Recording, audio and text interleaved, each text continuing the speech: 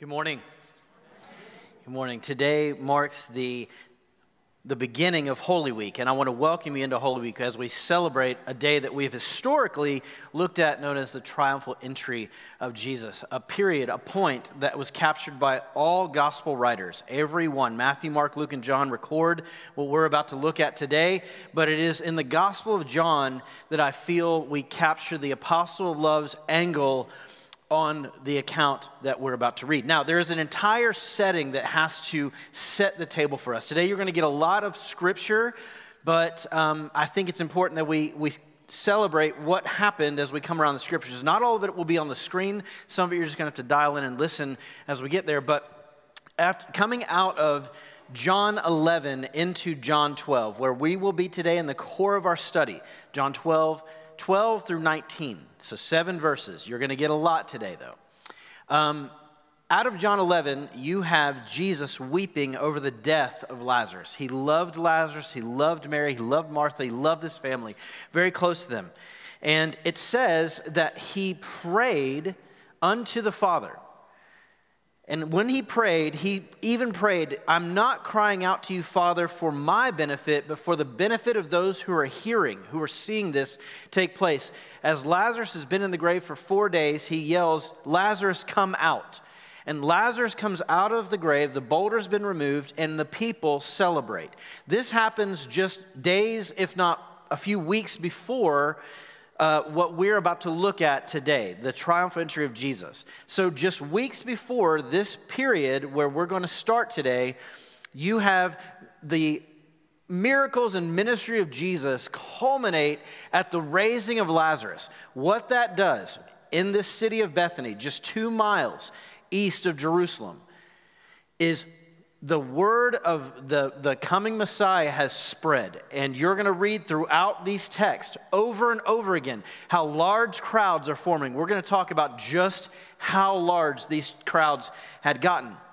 Everything in the Israel world, like the Jewish world, is coming to a fever pitch. It's bubbling over. Roman oppression has them down. They don't even know it, but their celebrated leaders are oppressing them, and they are at a place where they are desperate, and desperation starts to pronounce itself. Before we can get into verse 12, I just want to look at the beginning of chapter 12 of John, and it sets the stage for where we are. Now, I've titled today's message, The Coming King and Our Responses. Our responses to the coming King are incredibly important. So John 12, verse 1 says, just listen, 6 days before the Passover, Jesus arrived at Bethany, where Lazarus had lived, whom Jesus had raised from the dead. Here a dinner was given in Jesus' honor. This is at Simon the leper's house, whom Jesus healed of leprosy. Martha served, while Lazarus was there reclining at the table with him. Then Mary took about a pint of pure nard, a really expensive, fragrant oil that could be drawn from a specific plant that's found in the Himalayas. It's a very expensive oil. And so this perfume is poured all over Jesus' feet. She empties it. She undoes her hair, which was something that would not have happened for a dignified woman in that day. She wipes his feet with her hair. And the house was filled with the fragrance of the perfume. One of the disciples, Judas Iscariot, who was later to betray him, objected. Why wasn't this perfume sold and the money given to the poor? It was worth a year's wages, explaining the value. He did not say this because he cared about the poor, but because he himself was a thief, keeper of the money bag, who used to help himself to it often. Jesus replied, leave her alone. It was intended that she should save this very perfume for the day of my burial. You will always have the poor among you, but you will not always have me. Meanwhile, a large crowd of Jews had found out that Jesus was there in Bethany and came, not only because of him, but because they wanted to see Lazarus raised. So the chief priests made plans to kill Lazarus as well, for on account of him, many of the Jews were going over to Jesus, going after Jesus and putting their faith in him. So there's this dinner set at Simon the leper's house. Lazarus is there. The dinner is to celebrate the raising of Lazarus, to honor Jesus as their guest. Martha is serving in worship, like we read about before in her way. Mary has found this impressively expensive perfume. She saved it for this day. She pours it all on Jesus, and her hair is undone. She wipes his feet in celebration. Judas, one of his disciples, the one who was known and called as a known thief, but been given responsibility by Jesus to carry and care for their finances. He was a financier. He was going to carry the money bags to all these men, these 11 other men and Jesus who have lived nomadically for 3 years, following Jesus, taking nothing with him, not even an extra coat. They're going to put the thief in charge of the money bag because Jesus deemed that the case. He looks at this, and he's heard Jesus now from John 11 and a few passages before to now again here in this moment say, I'm going to die. He's telling him, I'm going to be lifted up, I'm going to die. This is not the Messiah that Judas pictured. This is not who he planned. What he planned in his mind, like the other Jews of his day, like the other disciples who had followed him, that the Messiah would come as a promised king and we would reign as a military power over the rest of the world together. But Jesus keeps talking about his death. And now he says that she did this to prepare for my burial. Who is this Jesus? It's not at all what I expected. This is not at all what we were taught. Surely this is not the man we expected him to be. And so you see the start of his very betrayal that will take place at the end of the week. This sets the stage. People are desperate because they are under Roman rule. We'll read about this in a moment. We're going to go back to John 11. We're going to see just how desperate the chief priests speak of this Roman rule. And where we find the people is they have heard that Jesus has raised Lazarus from the dead. They've left Jerusalem. They're coming in because it was always prophesied that Messiah would come on a Passover. So Jerusalem is filled with people, some of which have come out to Bethany, 2 miles east, to gather because they want to see Lazarus, they want to celebrate Jesus. So as we start in John 12, and we see Jesus make his way into the city on this day, you have 2 large crowds that have gathered, one that is in the city already, and one that is formed at Bethany that is walking behind him, sandwiching his entrance. So when we think about the palm fronds coming down, think about this picture. Think about what is taking place and just how anticipatory people are. Now, we cannot quantify this entirely. I cannot say this is a factual statement. But one census from this day quantifies that 256,000 plus lambs were slain during this week for Passover. If you were to do the math and you looked at the average lamb feeding about 10 people, 2 families at Passover, you can see that means if this math is right, if this census is accurate, well, there's no way to identify that there could have been upwards of 2.5 million people in the city of Jerusalem at this time awaiting Jesus. I think in our day, looking back, we too often miss just how massive this moment truly is, just how massive this entire week truly is. We have this mindset that it happened in this little village with 30 obscure people, and there he was on the cross. No, the city of Nashville is dwarfed by the size of people that have gathered in this space. There's less people in our greater region, from Murfreesboro to Clarksville, than there were in this city of Jerusalem on the day that Jesus makes his entrance. Now again, I can't give you the assurance that this many people have said, but if this census is accurate, just gives us a picture of just how much larger this moment is in our history. And this is the most historic moment. It changes the trajectory of history, of our entire world, eternity. This is the most historic moment the world has ever seen, and all of the eyes of the world are on Jerusalem. So, verse 12, it says, the next day, the crowd that had come for the feast heard that Jesus was on his way to Jerusalem. They took palm branches and went out to meet him, shouting, Hosanna! Blessed is he who comes in the name of the Lord. Blessed is the King of Israel. Jesus found a young donkey and sat upon it, as it is written, do not be afraid, O daughter of Zion. See, your king is coming, seated on a donkey's colt. At first, his disciples did not understand all of this. Only after Jesus was glorified did they realize that these things had been written and these things had been done.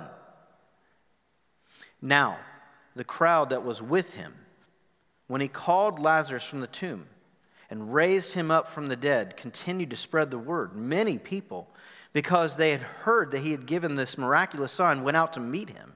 So the Pharisees, the religious leaders, said to one another, "See, this is getting us nowhere. Look how the whole world is gone after him." Everyone has given attention to Jesus. The entire world has gone after him. First point, it's simple. We're saved. We're saved.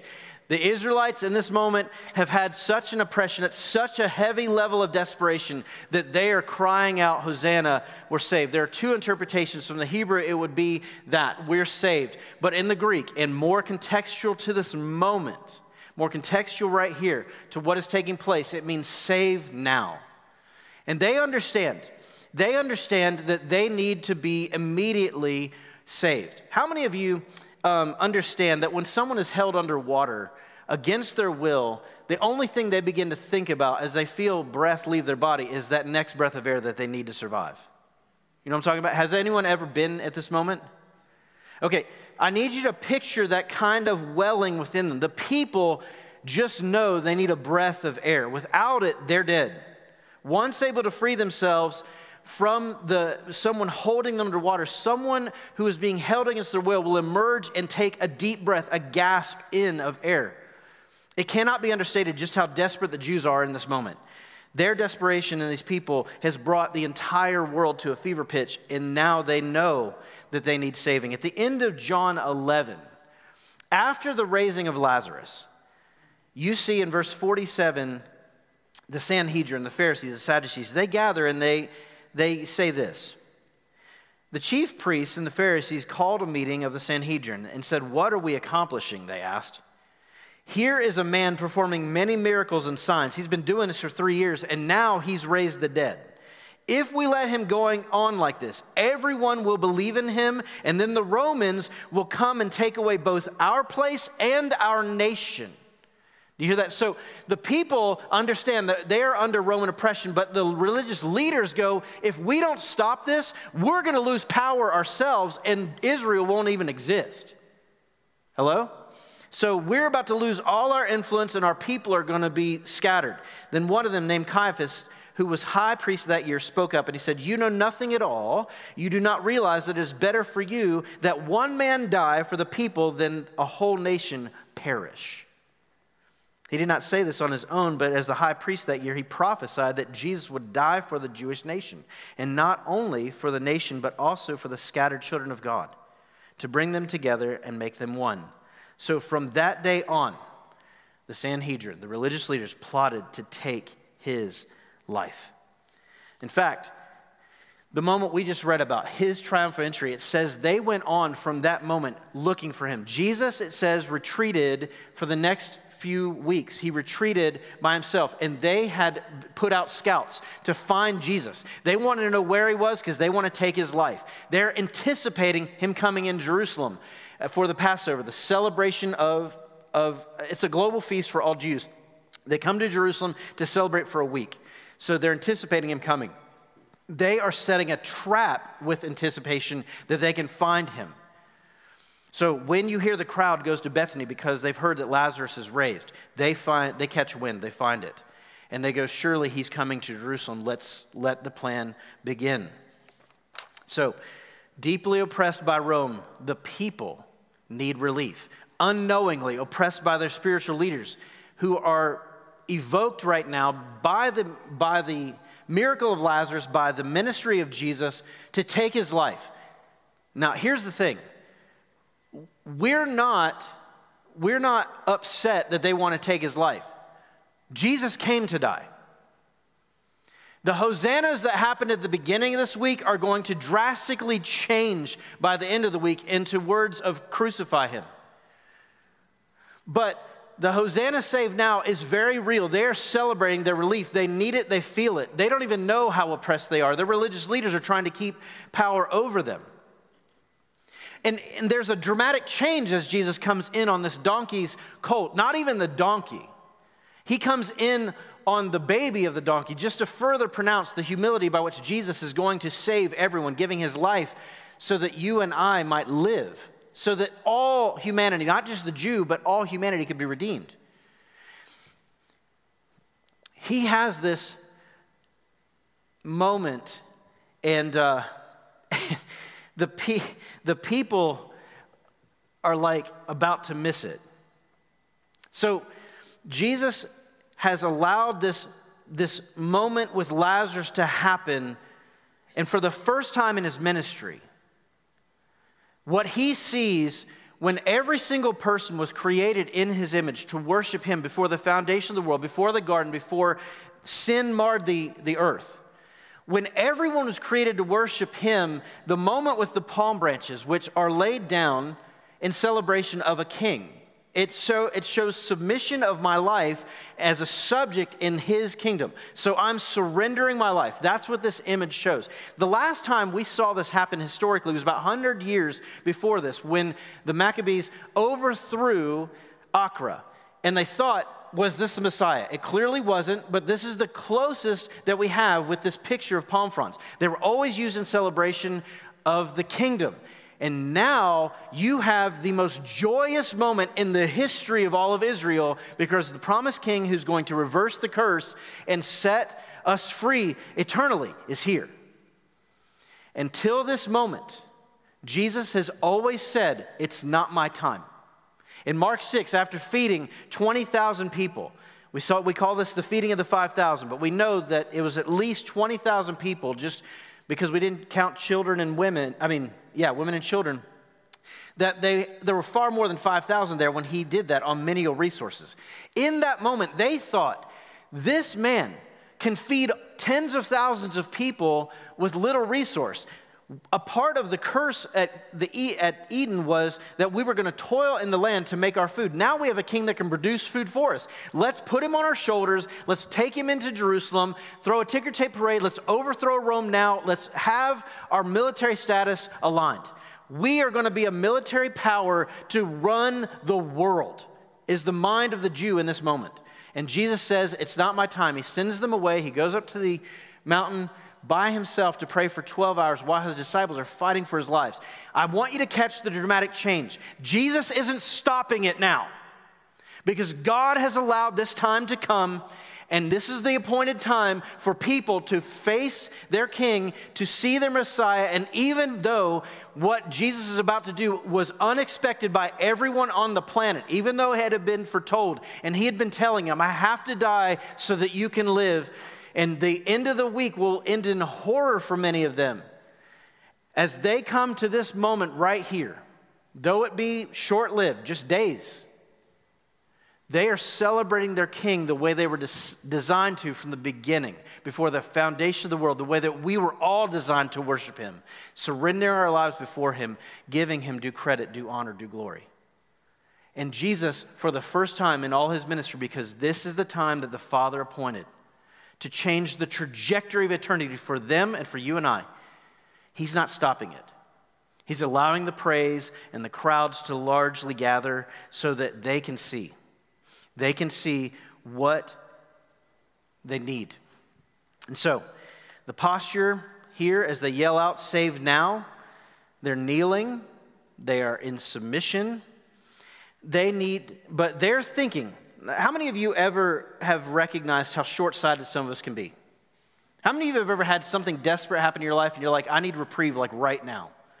Okay, so they understand the Roman oppression they're under immediately, and they want salvation immediately. They want that now. I could not help but think, as I was driving back last night through the storms, and I got home and I caught word that even last night we've had a couple pass. One story I read talked of a guy who came upon a road that was flooded, and he could not get any further. He left his car, and he was swept away unto his death by the raging flood. I need you to understand, like the people right here go, we need something to fix this right now. But what Jesus is about to fix is the trajectory of eternity, everything. We have had a number of people in our region, whether it be the tornadoes from just a few days ago or last night. I feel that we've become so desensitized that we have had at least 7 people that I can count in body count step into eternity in the last week, and we go, yeah, 2 more died. Does that make sense? It's like immediately the road is blocked and we need that to recede. Some houses need to be worked on. 7 people stepped into eternity. And I don't know if they knew Jesus. I have no idea. And we get short-sighted by the immediate need in front of us, the crisis of tyranny right before us, and we miss that maybe Jesus coming in meant something on a grander scale than just relief from Roman oppression this week in this moment. Hello? Maybe it meant something far larger for the world that has now taken attention and is looking at Jerusalem. And we can identify because I could not help. I was here in 2010. And here's the thing that I found myself saying. This is how desensitized I've become. Floodwaters come up, and my first thought is, it's not as bad as 2010. I've seen worse. Right? Anyone else feel that way? It's like, shame on me. Someone's dead and just tried to get out of their car. Got swept away by inches that became feet of water, and they were probably fighting for that last breath. Just like I said, held under by the power of the storm, and they have now stood before in the presence of God. And I don't know if they know him. Awaiting judgment. And here's what I need to tell us. As much as these people are screaming, save now, I'm just screaming, save. I'm just like, today may be the day of salvation for someone either listening online or in this room. We might need to be saved right now, but it's going to change the trajectory of eternity for you and for me if we just trust Jesus. And for those who have trusted upon Jesus and you've experienced the taste of salvation, listen to me. I'm walking through this conviction myself. I have been convicted by this thought. How many of us sing more and say more about what Jesus has done for us than we do that Jesus saves, period. I got convicted this week by someone who wrote something that was so profound back in the 1600s. It said, if you speak more of what Jesus has done for you than you do speak of Jesus, then you're not actually teaching the gospel. Because I know what he did for me. I feel that. It is personal. I understand. But there's more than just the tyranny of the urgent going on right here. There's more than just the crisis of the moment. It's not just something immediate, not just something temporal relief. This is eternal relief, and the world is missing it as Jesus comes in, not on some war horse, on a donkey's baby. And the only reason the donkey is there is so the baby knows where to follow. Because a baby's always going to follow their mama. Amen? As people, to the tune of, we know hundreds of thousands, but if this census is right, millions have gathered around Jesus as he enters the city. They did not realize just how big this moment actually was. They're ready. They expected upon Jesus' entrance that they would overthrow Rome and be freed from that oppression militarily. They thought that he would establish his throne. They thought that they would themselves become a global power as the people of God, expected to become his royal court, his royalty. They expected to rule now and forever over everyone who had historically oppressed them, enslaved them, held them captive to bondage and exile. How many of you have ever been held captive by someone, whether emotionally, physically, you've been hurt by another person who, just like you and I, worship themselves, and they wanted power? He's going, I'm going to relieve not just that. They wanted relief. They wanted to be saved right here and now from that. But he's going, I'm doing so much more. They expected this to be eternal, but they never expected eternity to include you and I. The people celebrating here never expected Gentile and Samaritan dogs to share space with them in heaven. Consider that even Jesus' own disciples here had a short, very human view of the kingdom. from a skewed perspective that they'd been taught by all their leaders before them. We already read about Judas and how he complained about this expensive resource that could have fed the poor was just poured out on the feet of Jesus. Listen, if the most expensive things in our life aren't poured out on the person of Jesus, then we don't truly understand who Jesus is. Hello? If there's anything that we reserve for ourselves that is not put at his feet, like the palm fronds here or the perfume that was priceless, if it's not poured out on the feet of Jesus, then we may be in fear. I fear, we may be misconstruing who Jesus is, that our salvation is based in the person of Jesus and not just what he can do for us. Now, the disciples, John is writing looking back at this moment. Mind you, he's not writing what took place on the night of the dinner. He's looking back now. This is after Judas has betrayed Jesus, this is after Judas has hung himself. But he's writing the one who would often help himself to the money bag. He's writing back on, you know what? That motive probably wasn't pure. In fact, it wasn't pure. Judas steps up, challenges Jesus because Judas had another plan. And here's the thing. We give Judas a really bad rap, right? As a betrayer. He was playing the role that he needed to in the kingdom. He had a heart much like the religious leaders who expected to reign and didn't want to give up their power, and that's what he did. And he thought, if Jesus is not who we expected, and I'm going to turn over this betrayer, it's a holy moment, this person who is blaspheming deserves to die, and I'm going to get paid for it. So we give this guy a bad rap, but I don't know that any of us wouldn't respond the same way. In fact, I'm not sure that most of us haven't responded this way. How many of you have ever slapped Jesus in the face for what he did for you on the cross? And so here's the point. Judas was a known thief. And listen to this. This is how Jesus responds to a known thief. He calls him to follow him as a disciple, to make him a part of the inner circle. He calls him, and then Jesus looks at the one who's a known thief with all these other vagabonds. These other guys, they're not much better in character. And he goes, Judas, can I count on you to take care of the money for us? Who had more grace for Judas than anybody? Who offered more love and hope than Jesus for Judas than anyone? No one. And then that's why I believe Judas goes off in depression after what he had done, throwing the money, the blood money, back at the feet of the Sanhedrin, and he hangs himself because he betrayed the only person who ever really believed in him. Did Jesus believe in you?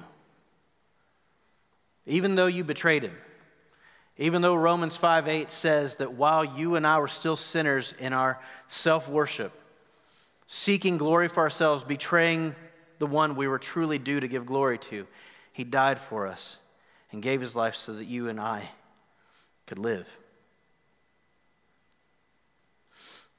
Psalm 34:18 says that he is close to the brokenhearted and he saves those who are crushed in spirit. Today, what I want to say to you is, as much as they knew they needed a Savior in this moment, they were celebrating him on this day, and that celebration would turn towards the end of the week, but they were genuinely celebrating him as he came in. I got to tell you, I identify so much because I think the celebration was not just short-lived or short-sighted. They only understood what they wanted out of Jesus to do for them. They only understood what they needed, and that was relief. They needed that breath. They weren't really thinking about Jesus himself, God himself stepping into our lives to fix our mess. They were crushed by oppression, but not even to the extent that they realized. And if they would have fallen in love with the very person of Jesus, I get asked this all the time, like, Justin, what's heaven going to be like? It's the presence of Jesus. And we write about it in lots of different ways. We write about it with streets of gold. And we write about it with like mansions. And here's the thing. I want to ask, are you more motivated by streets of gold and mansions than you are the person of Jesus? Because you may just have a struggle, and that's our second point. And I'm going to give you our second point, and I'm going to go back and read the end of this passage in John 12 that explains and pours it all out. But here it is. Without Jesus' death, you and I don't have life. We don't have the opportunity to be in his presence. But do you care more about him or what he can do for you?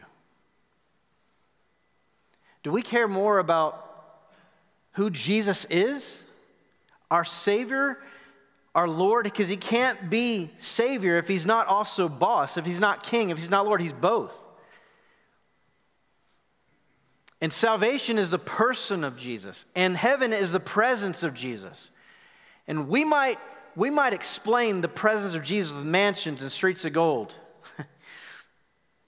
But the question we've got to ask is it more about Jesus or what he can do for us? I'm reading on in verse 20. It says this. Now there were some Greeks who were among them. These are like you and I. They had gone up to the festival of Passover to worship as well. They came to Philip, who was at Bethsaida in Galilee, with a request and said, "Sir, we would like to see Jesus."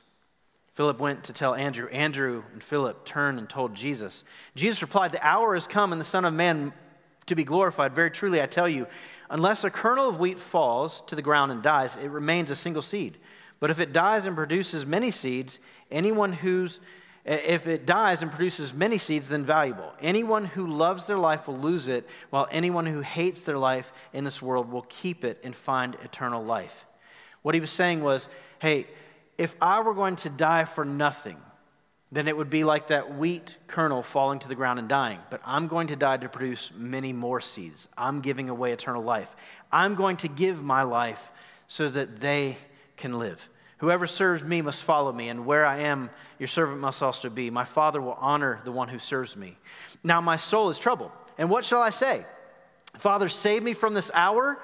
No, it was for this very reason I came.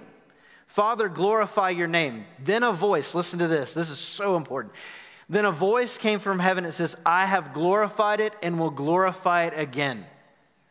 In John 11, Jesus prayed, I didn't say this for my benefit, but for yours. A voice from heaven, I've already glorified it. The crowd was there and heard it and said it thundered. And others said maybe an angel was speaking to him. Jesus said, the voice that you heard was for your benefit, not mine. Now is the time for judgment on the world. Now the prince of the world will be driven out. And when I am lifted up from the earth, I will draw all men unto myself.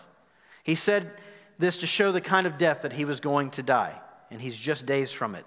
The crowd spoke up. We've heard the law that the Messiah will remain forever. So how can you say the Son of Man will be lifted up? Who is this Son of Man? Then Jesus told them, you're going to have the light with you only a little while longer.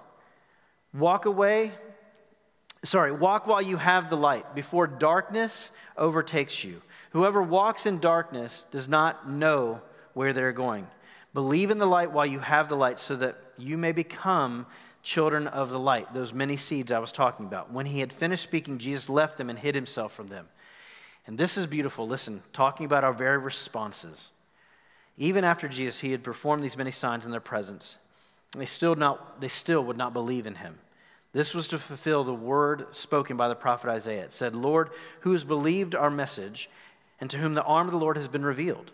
For this very reason, they could not believe, because, as Isaiah said elsewhere, he's blinded their eyes, he's hardened their hearts.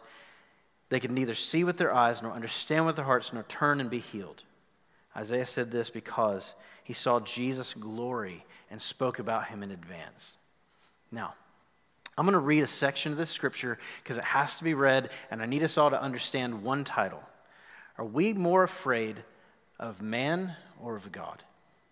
Listen to the response of the religious leaders who have just experienced everything, seen Lazarus raised and Jesus himself. Verse 42. Yet at the same time, many, even among their leaders, believed in Jesus, believed in him. But because of the Pharisees, they would not openly acknowledge their faith for fear that they would be put out of the synagogue. For they loved human praise more than they did the praise that came from God. Then Jesus cried out, he said, whoever believes in me does not believe in me only, but in the one who sent me. The one who looks at me is seeing the one who sent me. I have come into the world as light, that no one believes in me should stay in darkness. If anyone hears my words and does not keep them, I do not judge that person, for I did not come into the world to judge it, but to save it. There is a judge for the one who rejects me and does not accept my words. The very words I've spoken will condemn them on that last day. Verse 49, for I did not speak on my own, but my Father who sent me commanded me to say all that I have spoken, every single word. And I know that his command leads to eternal life. So whatever I say is just what the Father has told me to say. We just sang, my soul longs after you. My heart longs after you. Not what you can do for me, but you. Do we want Jesus or simply want what he can do for us? Which is more important? Do we want God's way or, like them, do what we interpret or expect God's way to be? And find ourselves heartbroken by the way things turned out. How many of you have ever had something turn out in a way that was different than you expected it going in? Got on the other side of that fire, and when you're looking at it previously before walking through it, you're like, it should go this way. It didn't go anything like that, but you got on the other side, God got involved, and it turned out way better. Bigger than you could have imagined, right? Here's what I'm trying to say. We got to have God's perspective on this. Like we talked about last week, he cannot be Savior unless he's Lord. We have to be able to take the reins of our lives and place them completely in his hands. He has to be able to be in complete control. We cannot underestimate the desire that we all have to have control. How many of you are a little bit control freaks in here? Like me, like control. We can't underestimate our desire to be right. Hello? Hey, this isn't how I expected it to be. This can't be right, like Judas. We can't underestimate the influence culture has had on us. Everyone around here is going, dude, we're dying out here. Rome is sitting on us heavy. Look around you. We just went through a global pandemic. We got tornadoes. We got floods. We got people dying. People go, is it the birth pains? It's getting hard out here. Where's Jesus' church? And are they singing the praise of Jesus more than what he has done for them? And when they sing of what he's done for them, does it celebrate more his story than your own? Amen? Verse 16, it says, the disciples didn't even realize that everything that had taken place had already been written by Jesus, because that was fulfilling a prophecy in Zechariah 9:9, which says, rejoice greatly, daughter Zion. Shout, daughter Jerusalem, see your king comes to you, righteous and victorious, lowly, riding on a donkey, on a colt, on a foal of a donkey. Jesus is saying, look, I'm giving you a picture of the way that I expect you to love in the world. I called you to love like me, and that is from a humble position. Paul wrote it like this through the epistle. He said, I'm just an under-rower. I'm somewhere down. I'm not captain the ship. I'm somewhere down here in the belly with the slaves, just under-rower. I'm a busboy. I'm the guy that's getting the least amount of tips, doing the most amount of work. Like he expects us to lift everyone's needs above our own. And my question is, how many of you have people in your life who are like literally running through this world, and they just went through a period that exasperated all the things they struggle with underneath, and the oppression that they are under because of their own sin and self-worship has come to the top. And so I know of families that are being destroyed. I'm literally counseling a family, not even in this state, where a woman is in ministry in a church, and her husband walked away 4 months ago and is living with his business partner, leaving the 2 children, 5 and 2, under her care. Just done. Let me ask you a question. How many of you have heard or know of a story very similar coming out of this past year? Shake your head. There are people who stepped into eternity because a virus hit and they couldn't breathe. When you're put on a respirator, trust me, like being held underwater, all you want is to be able to take your own breath on your own. You just care about where your next breath is coming from. You don't care about other things. You're fighting for the things most important. Jesus came into the city of Jerusalem during this week to not just give a breath for the people in a moment. He was coming to give a breath to the entire world if they would receive him. And that breath was going to last for eternity. The question is, will we respond much like Mary, who poured out that perfume at Jesus' feet because they just wanted him? Or will we respond like the Pharisees, like Judas? And we go, I don't want my control ripped from me. I don't want this taken. I like Jesus, but I like what Jesus can do for me. How many of us are going to respond like the Pharisees? Acknowledge Jesus, but the fear of man. Listen to this. Verse 42, they are literally, some believed on him, but I don't want to be put out of the synagogue. I don't want to lose my status, so I'm not going to come forward about that. How dangerous is that we are more concerned about what people think than what God thinks, that it changes our eternal state, and we stay enslaved in our sin, separated from God, no breath, no reprieve, to suffer damnation separate from his presence forever, because we were concerned in a moment that I might lose my country club membership. Hello? In the end, this is the only question. What's more important, the praise of man or praise of God? And which will it be? We can live for ourselves right now and lose our lives, abundant life and eternal, what Jesus was saying, or we can choose to crucify our own desires, the temporal, the immediate, the selfish, in this dying world to gain peace, purpose, and eternity, because he came to die so that we could have those things.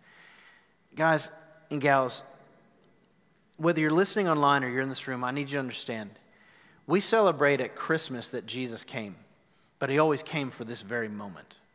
Jesus came to die, and he came to die so that you and I could live, so that we wouldn't have to. This is what we celebrate at Holy Week. He is our King, and he deserves our praise with our palm fronds and lives thrown face down before him, prostrate, because we are completely surrendered to our King.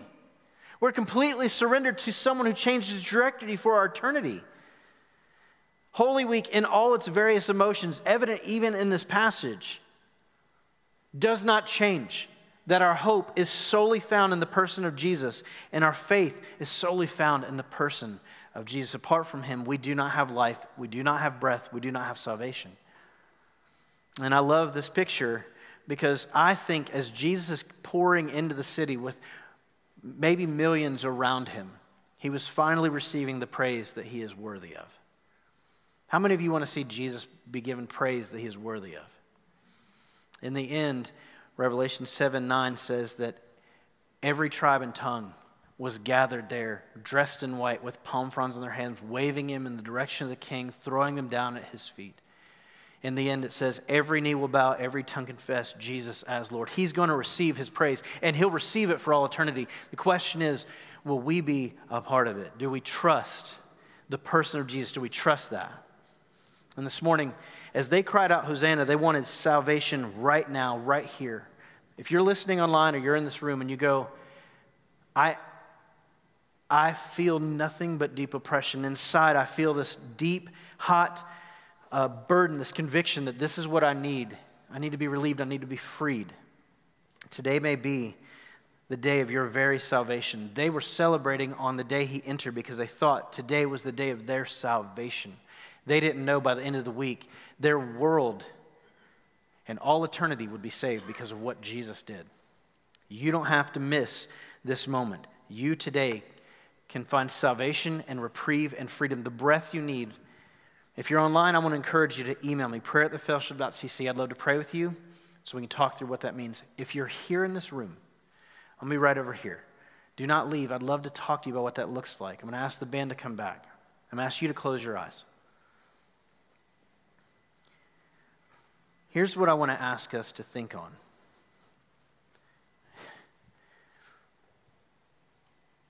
What step does Jesus want you right now to take in following him? What is that next step? It may be to answer this question. Do I sing about him or do I sing about what he's done for me? Do I want him and his very presence, or I just want what he can do for me, church? And if you, like me, are wrestling with this question and have found yourself going, man, I've not sung enough the praise of the person of Jesus. Man, he is worthy of my palm frond. He's worthy of my life, face down before him. And I have been celebrating all he's done, and that is a part of it. But more than that, he's done that not just for me, he's done that for everyone. And I just want to celebrate the person of Jesus. So right now, as we sing these words, are you available to give to him whatever he desires right now? Anything that has been held back in you, places where you're still holding the reins, will you just surrender? Will you just submit that to him? And as the band sings over us a prayer of response, will you join them by responding in surrender, submission, loving subjects of our one and only true King? Father, we love you. As we respond to you, we respond to Jesus. We thank you for him. We thank you for his love. And we pray in this room you'd have your way with us. We ask this in his name.